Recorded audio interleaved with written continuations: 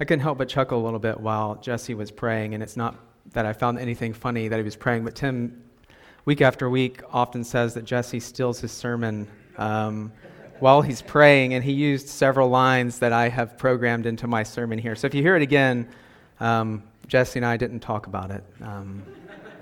Anyway, take your Bibles this morning and open them to Mark chapter 7.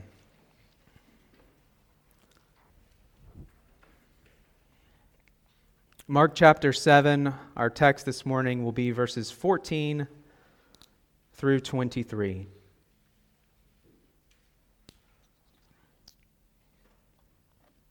This is the word of the Lord. And he called the people to him again and said to them, "Hear me, all of you, and understand. There is nothing outside a person that by going into him can defile him, but the things that come out of a person are what defile him." And when he had entered the house and left the people, his disciples asked him about the parable. And he said to them, "Then are you also without understanding? Do you not see that whatever goes into a person from outside cannot defile him, since it enters not his heart, but his stomach, and is expelled?" Thus he declared all foods clean. And he said, "What comes out of a person is what defiles him.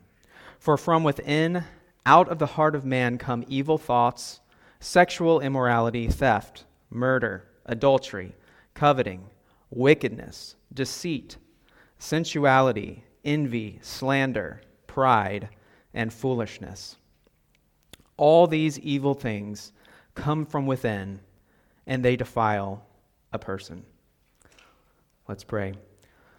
Lord, we praise you this morning because you are worthy of all praise. As we gather around your word this morning, let us approach it with humble hearts and open ears. May we be a people that lead with the gospel and that finish with the gospel and leave all else to you. Lord, thank you for this privilege, and I ask that your Spirit this morning would speak to hearts and that we would learn from your word so that we may glorify you in all that we do. It's in Christ's name we pray. Amen. I've entitled this morning's sermon, "The Source of Defilement." As biblically literate Christians that we are sitting here this morning, I believe that most people here, if you were interrogated or questioned, would affirm the universal sinfulness of man. After all, our own church covenant or our church membership document outlines this.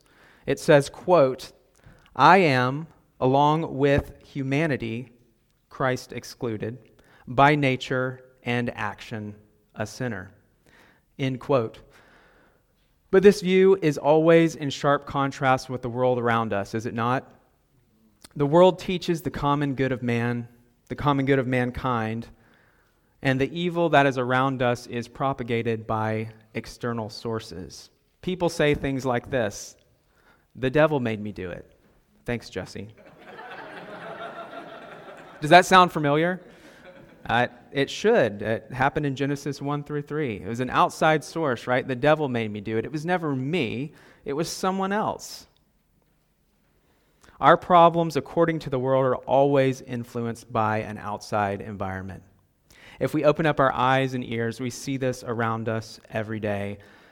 As a parent, it is especially easy to experience this with your children. And I can give many examples, but one good example that I can think of recently is as we're going through the Christmas holidays, many parents, you will know that if your children are off schedule, it gives them a chance to act up and to be mischievous and to cause all kinds of problems when they're not doing their normal school routine, when we're not doing our normal work routine. There's always a chance to get in trouble.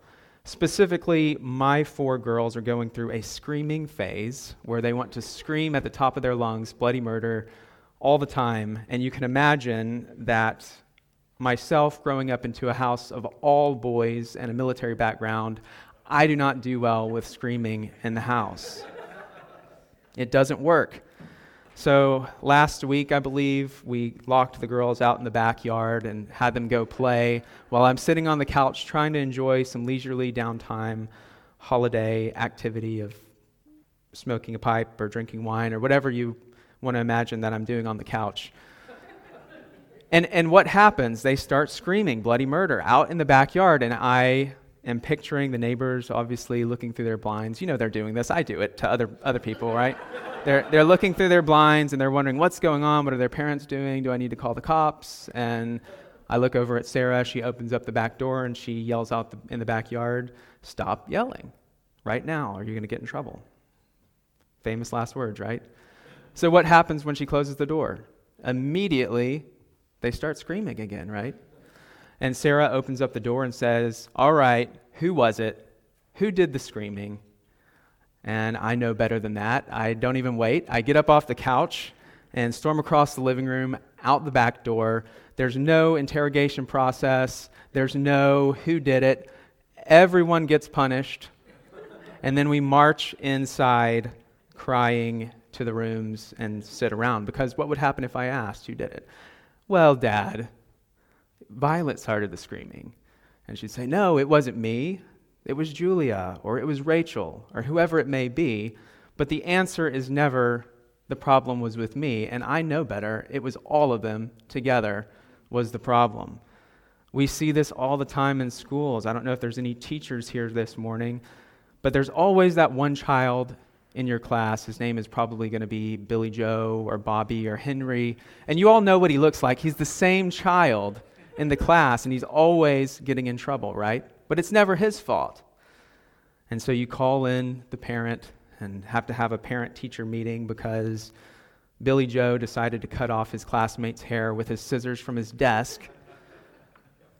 And is the normal activity of the parent or the child to be like, "Yes, I know he's a rotten, spoiled kid. It's his fault"?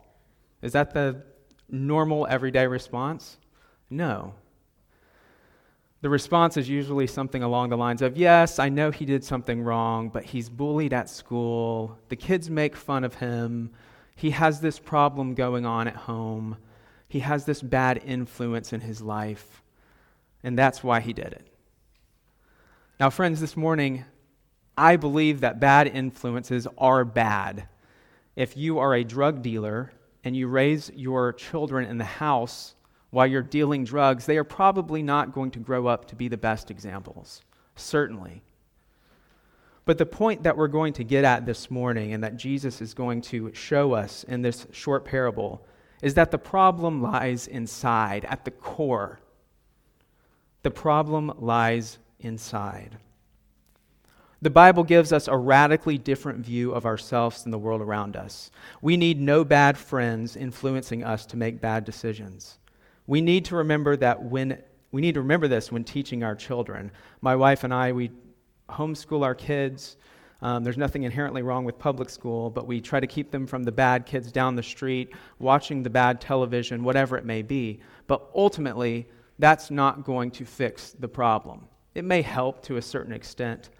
I was reading J.C. Ryle's commentary this week on this passage that Tim let me borrow, and Ryle says, if parents were half as diligent in praying for their children's conversion as they are in keeping them from bad company, their children would turn out far better than they do. And that's true. Again, don't get me wrong, I'm not advocating that you let your children play with bad influences. But the problem is in the heart, ultimately. This morning we will look at one short parable of our Lord Jesus Christ where he expounds upon the source of defilement. In this section, Jesus masterfully articulates the difference between both true and false sources of defilement. It is important that we look at it in its context. This is not just a passage for us to look at with Jesus giving us a beatdown about how bad we really are. That is true, but it is in the context of Mark's gospel, as last week we looked at Jesus' engagement with the Pharisees over external religion. Last week was focused on the tension between the traditions of man and the Word of God, but this week, the Lord takes it a step further. He goes to the heart of the issue and he peels away the layers of the onion, if you will, much deeper to the spiritual condition, and reveals the smoke screens that are behind all work-based religions. So let's jump into our text this morning. Verse 14, we have a long way to go and a short time to get there. And he called the people to him again and said to them, "Hear me, all of you, and understand." I think it's important that we take a step back for a second and look at the context of the last 2 or 3 weeks. If you take your Bibles and turn one page back to chapter 6, you see that our Lord Jesus Christ is gaining a crowd. People are following him, whether it is to hear his teaching, whether it is because they have been healed, or whether they're getting food. They are following him around, and his fame is spreading. Chapter 6, verse 34 says, "When he went ashore, he saw a great crowd, and he had compassion on them, because they were like sheep without a shepherd. And he began to teach them many things." I'm really looking at this as the first act of a 3-act play this morning. That first, Jesus sees the crowd. He has compassion on them because they are like sheep without a shepherd, and he begins to teach them. And what happens in the second act? Well, this was last week's message. The Pharisees come rolling in. They come from Jerusalem. That's not a quick trip. They would have came to Galilee specifically to confront Jesus and what he was doing. They come rolling in like wolves, wanting to drag through the dirt all those that are listening to him with false teaching. As we mentioned last week, holding to the traditions of the elders, works-based salvation. They ask this question, why do your disciples, chapter 7, verse 5, here's Act 2. Why do your disciples not walk according to the tradition of the elders, but eat with defiled hands? Notice that comma, but eat with defiled hands. Last week, Tim expounded upon the tradition versus Scripture. This week, we're going to answer the heart of the matter, in really the third act, where Christ expounds upon this passage and shows us its true meaning. First, he says, "Hear me and understand." This should have people's ears opening. This is important, what the Lord is about to say. He is a greater prophet. He is a greater prophet than Moses that we hear about in Deuteronomy. He is a greater prophet than Isaiah. And we should listen to what he has to say as he expounds upon this prophecy. He says, here's his thesis statement, "There is nothing outside a person that by going into him that can defile him, but the things that come out of a person are what defile him." It's a short, simple statement from our Lord, focused on eating, a simple act of eating food.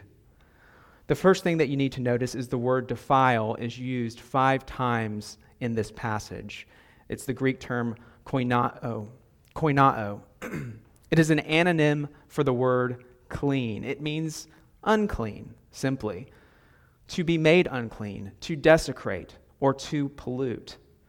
The New Testament and the Old Testament speak about the word defile or being defiled all over the place. In the New Testament, it is normally used with spiritual defilement, where the Old Testament very often is concerned with physical defilement. Here's a few places that talk about defilement in the New Testament. James 1:27 says, it speaks of a religion that is pure and undefiled before God. Paul often speaks of being spiritually undefiled before our Lord. And Revelation 14:4 says, "Those who have not defiled themselves will follow the Lamb wherever he goes. They are blameless." Who shall ascend the mountain of the Lord, as we talked about this morning in our corporate reading? Only those with a pure and undefiled heart.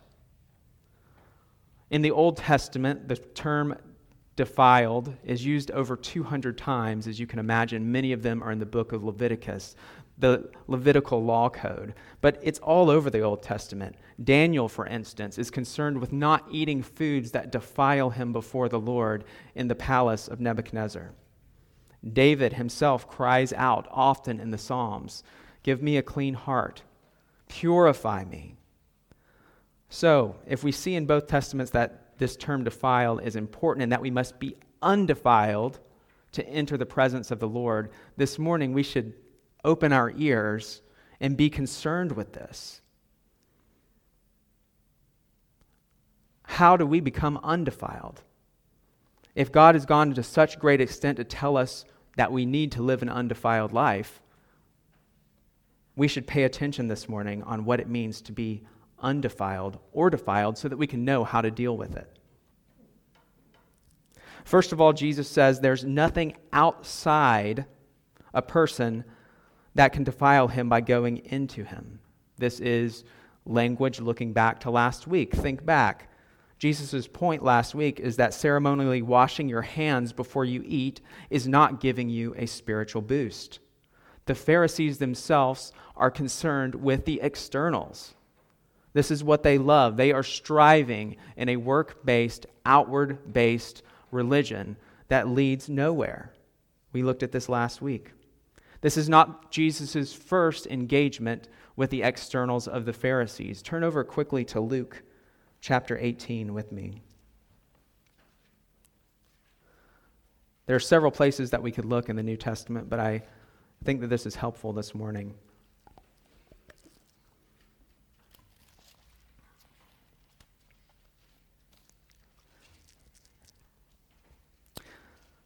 This is the religion of the Pharisees. We all know this parable.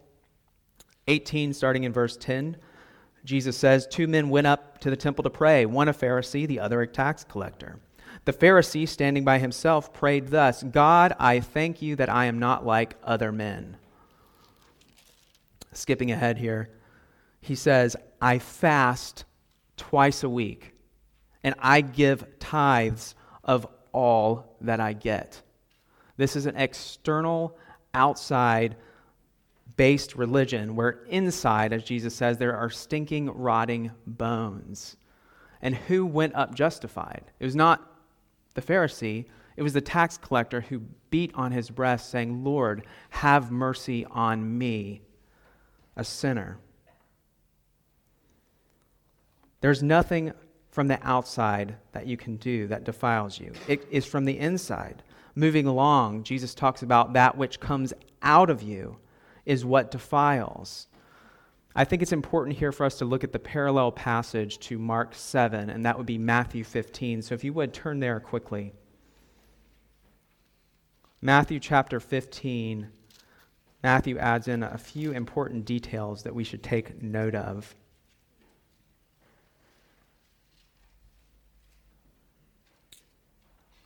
This is the same account, starting in verse 10 of Matthew 15. And he called the people to him and said to them, hear and understand, it is not what goes into the mouth, underline that word, that defiles a person, but what comes out of the mouth that defiles a person.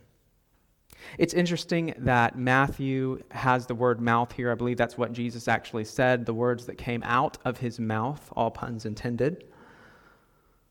But why doesn't Mark include that? Well, we learn all throughout Scripture that the words that we say are closely associated with our being. Your speech reveals the motive behind what is going on. It shows the issues of the heart. What you say is what is inside. That's why the old schoolyard saying of sticks and stones may break my bones, but words will never hurt me isn't true. Because when someone slanders you, when they talk about you, when you have some type of an argument with your spouse or your friend, it hurts because we know the intent behind those words themselves. There's something very deep going on here in Scripture, and there's many places that we can look to see how the words of someone is associated with their being. But think just quickly. This is a picture of Christ, the Word of God. The Word creating the world. God spoke forth. John 1:1 says the Word was with God and the Word was God. It's so closely associated that that Jesus is God Himself, the Word, who we know from Colossians 1 created the whole world. There's a deep meaning going on here. Let's turn quickly to James chapter 3, the most famous passage on words and mouths. This is where every mother goes to teach their children when they're speaking profanity and they need to wash their mouth out with soap. This is where they go. James is a hard book to find. It's a little book. I always forget if it's after Hebrews or before, but it's after Hebrews.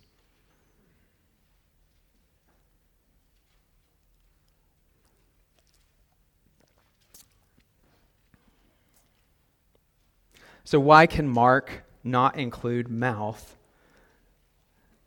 in his passage? Start in verse 2, James 3:2. He says, "For we all stumble in many ways, and if anyone does not stumble in what he says, he is a perfect man, able to bridle his whole body." Skip down to verse 7. "For every kind of beast and bird, of reptile and sea creature can be tamed and has been tamed by mankind, but no human being can tame the tongue.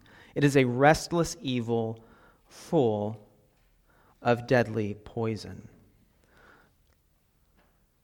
This is why Mark can exclude the word mouth, because your mouth is so closely aligned with your person and your being and what you do. There's some great application here if we look at Proverbs. You don't have to turn there. But Proverbs 6:12 says, "A worthless person, a wicked man, goes about with crooked speech." How do we identify a worthless man? Well, he's going to have crooked speech. Proverbs 15:28, "The heart of the righteous ponder how to answer, but the mouth of the wicked pours forth evil." Those with an evil mouth come forth evil things. This is why Isaiah said, "My mouth is unclean. Clean and cleanse my lips, O Lord."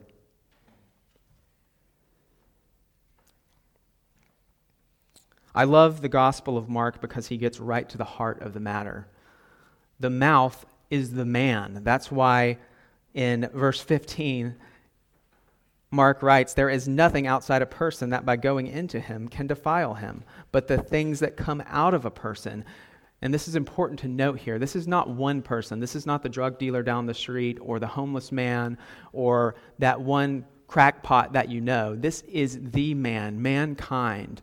Mankind, womankind, childkind. Anything that falls under the genus of man is what we're talking about here.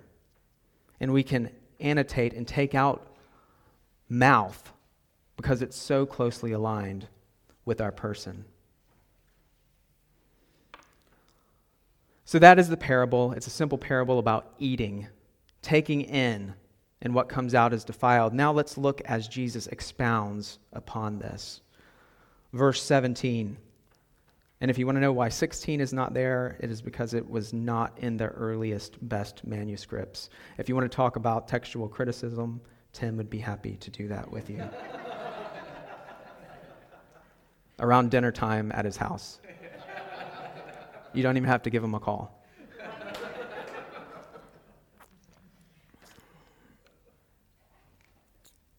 Verse 17, "And when he had entered the house and left the people, his disciples asked him about the parable." First, notice that he left the people. I'm not going to go too far into this because we covered this back in Mark chapter 4. But Jesus gave out the word as people were able to hear it. Not all were. The disciples themselves had the benefit of private interpretation. We see this over and over again.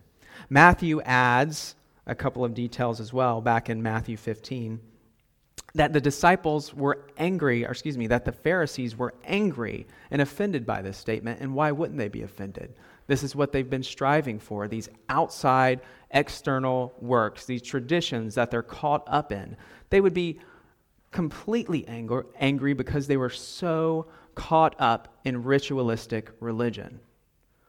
I was talking with someone last week, and I was trying to think of someone that is obsessed with the externals. And the best thing that I could think of is those that go to the gym rats. They're so obsessed with the externals. If you've spent any time in the gym, I was talking with Omar about this the other week, there's always that group of 10 people that are in the gym all the time. They're there at 5 o'clock in the morning when you go. They're there at 5 o'clock at night. You're just like, man, do they live here? And that the ladies wear the tightest clothes so you know how thin they are. They make you feel horrible. And the guys wear loose tank tops and they're showing off their muscles to let you know how big they are. There's mirrors all around and they're focused on specific muscle groups. They're there all the time. Imagine all that striving and then one day the perfect specimen walks in and everyone knows who he is. You know, this is the Arnold Schwarzenegger body from the 70s, and you've seen him, perfect specimen, Mr. Olympia, walks in and everyone would take note and say, how did you get to look so perfect? You make these gym rats just look horrible. And he said, well, I ate potato chips and I sit on the couch and I watch a lot of TV. That's completely opposite to what they've been striving for, hours, days in, day out.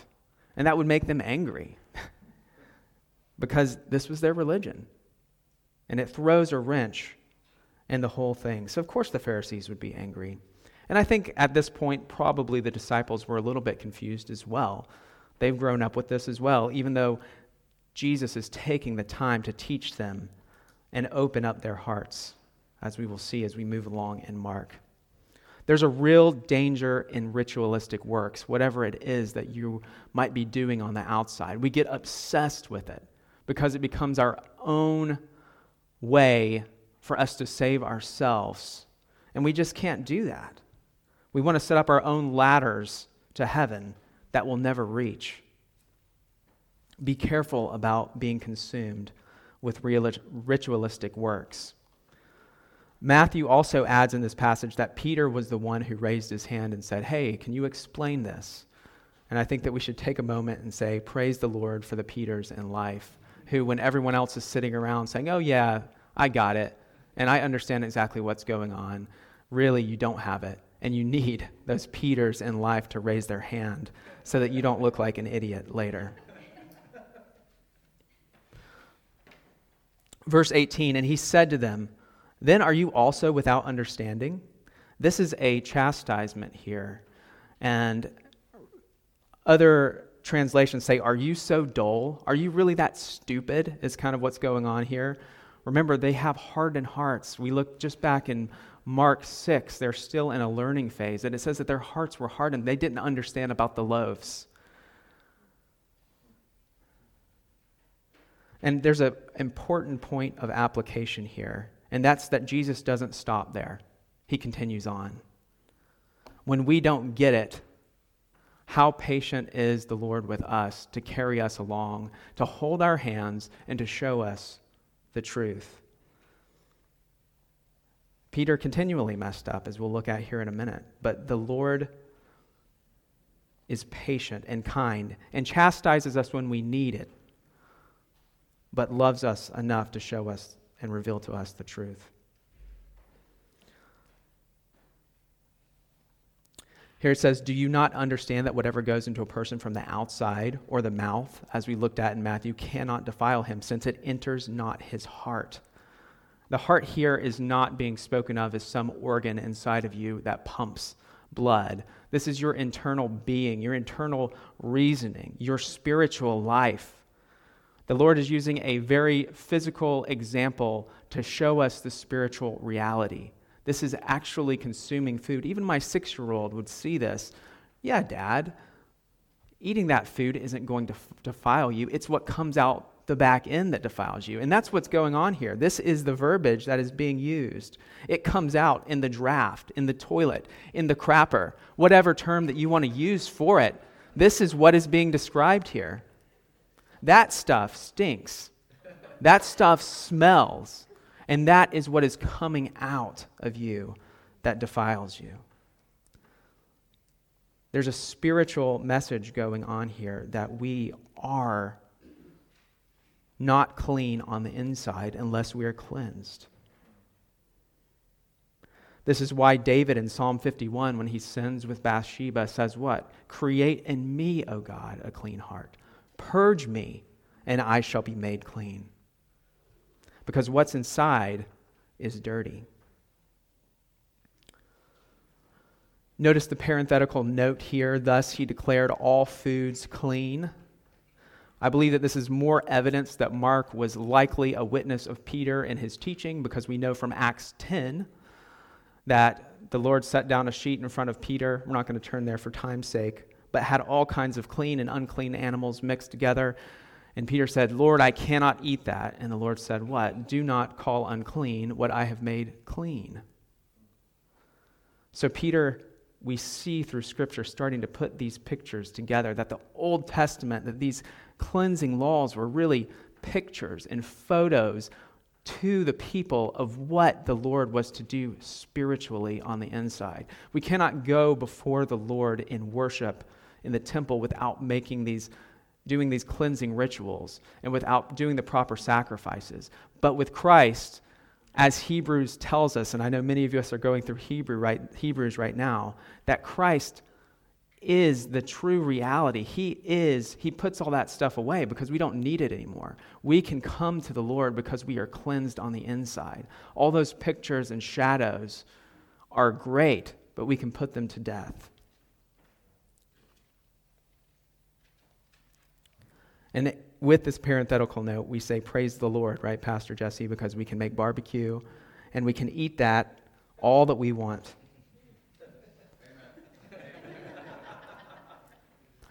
And this wasn't easy for Peter. Certainly, turn quickly to Galatians chapter 1, Galatians chapter 2.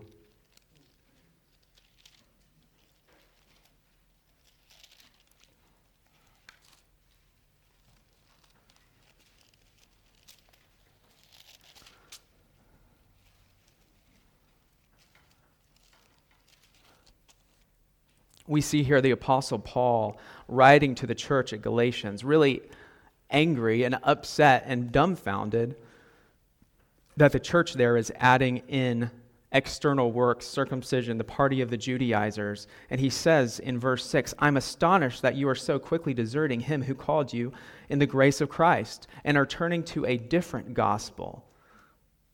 Not that there is another one, but there are some who trouble you and want to distort the gospel of Christ." We cannot add anything to the death, burial, and resurrection of Christ. If we add any kind of our own external works, whether it's, having to come to church every week all year long, or give a certain amount of money, or wear a certain type of clothes and look great on the outside, we can't do that. It's not the gospel at that point. And Peter struggles through this. If you look over in chapter 2, that even Paul had to confront him. Chapter 2, verse 11, "But when Cephas," and that's Peter in Aramaic, "came to Antioch, I opposed him face to face because he stood condemned.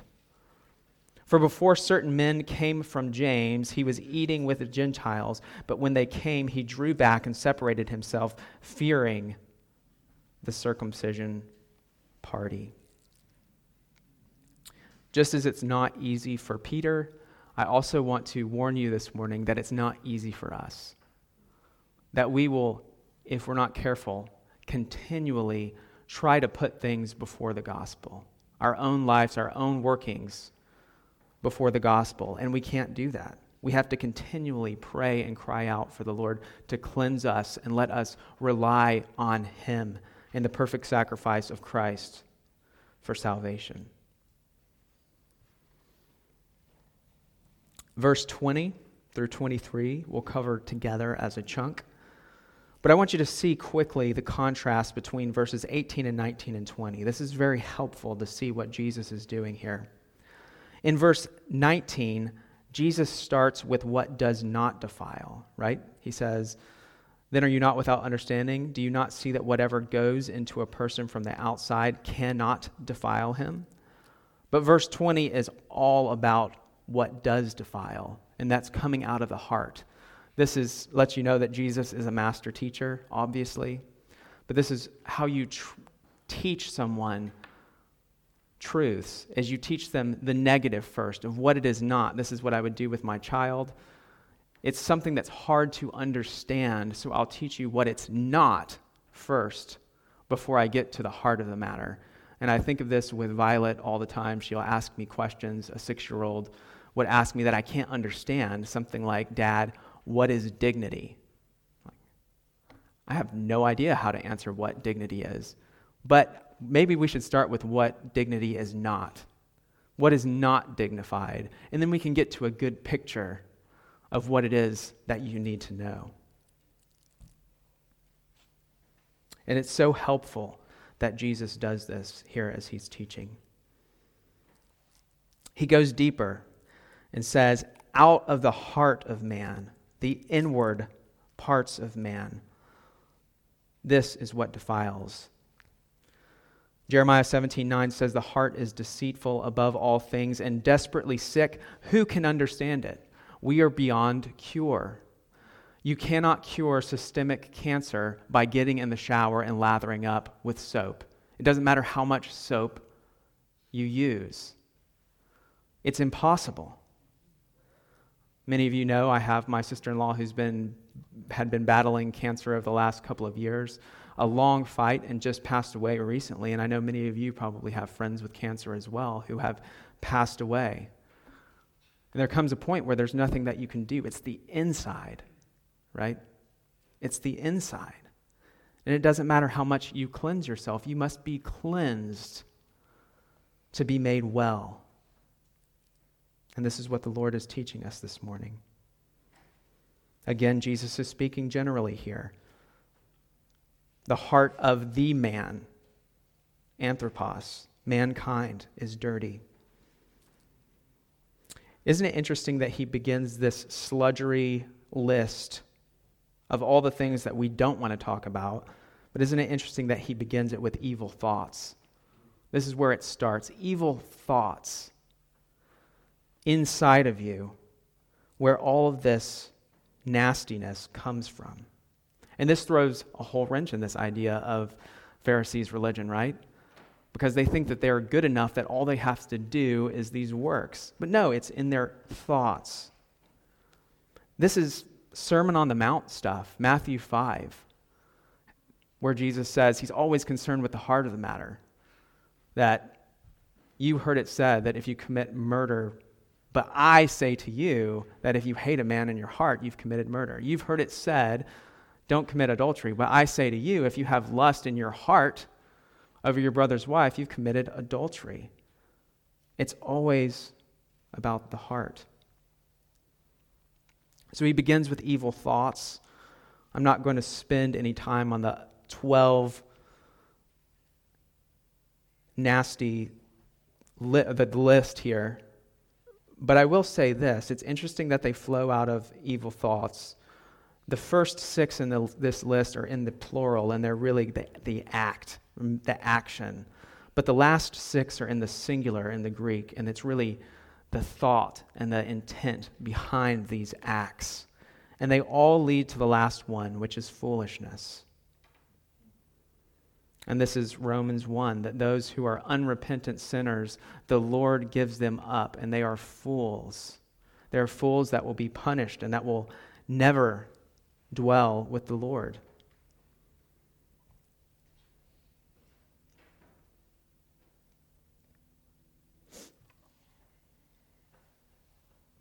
This is a picture that is not just something that is first century stuff. This is happening around us every day. We see it all the time. It's not just the first century. This is stuff that is tolerated in our society and also celebrated. It's what's in our hearts minus Christ. Coveting, wickedness, deceit, sensuality, and so on. A few items of application quickly is that there is nothing that we can do on our own to fix this problem. Again, we cannot cure cancer by jumping in the shower. If you've ever jumped in the shower after you've sinned or felt dirty, it doesn't do anything.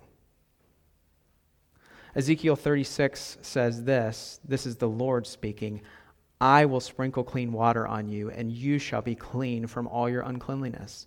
And from all your idols I will cleanse you. And I will give you a new heart, and a new spirit I will put within you. And I will remove the heart of stone from your flesh and give you a heart of flesh. And I will put my spirit within you and cause you to walk in my statutes. And be careful to obey my rules. We must be born again. We must put our faith and trust in Jesus Christ, the only perfect sacrifice. And he will be faithful and just to cleanse us and to give us new hearts, clean hearts. And I want to be careful here because often people that are not Christians point to the church and they say, that person is a hypocrite because they still fall, they still mess up, they still sin. And that's absolutely true. We do that. But the difference is this: those things that we do external are because of the work that Christ has done in us. It has nothing to do with our salvation. There's nothing that we can do to fix the gap between us and a holy God. But when we are kind, when we are loving, when we are following the Lord, it's not a system of salvation. It's because he has done a work in us and cleansed us, and those things bubble out of our hearts and are evident to those around us. So when we do mess up, it's not, oh, that person can't be a Christian, they don't have salvation. No, we're still sinners, but the acts that we do are because of the kindness and the cleansing that the Lord has done in us.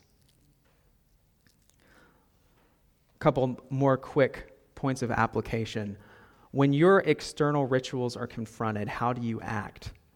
Are you like the Pharisees who get angry and are upset because your whole world that you have set up for yourself is toppling down? Or are you like Peter, who continually is learning from the Lord how to deal with their sin and how to become stronger and rely on the Lord? How thankful we should be for the gospel, the cleansing blood of the Lamb, because of these verses, that we can't not cleanse ourselves.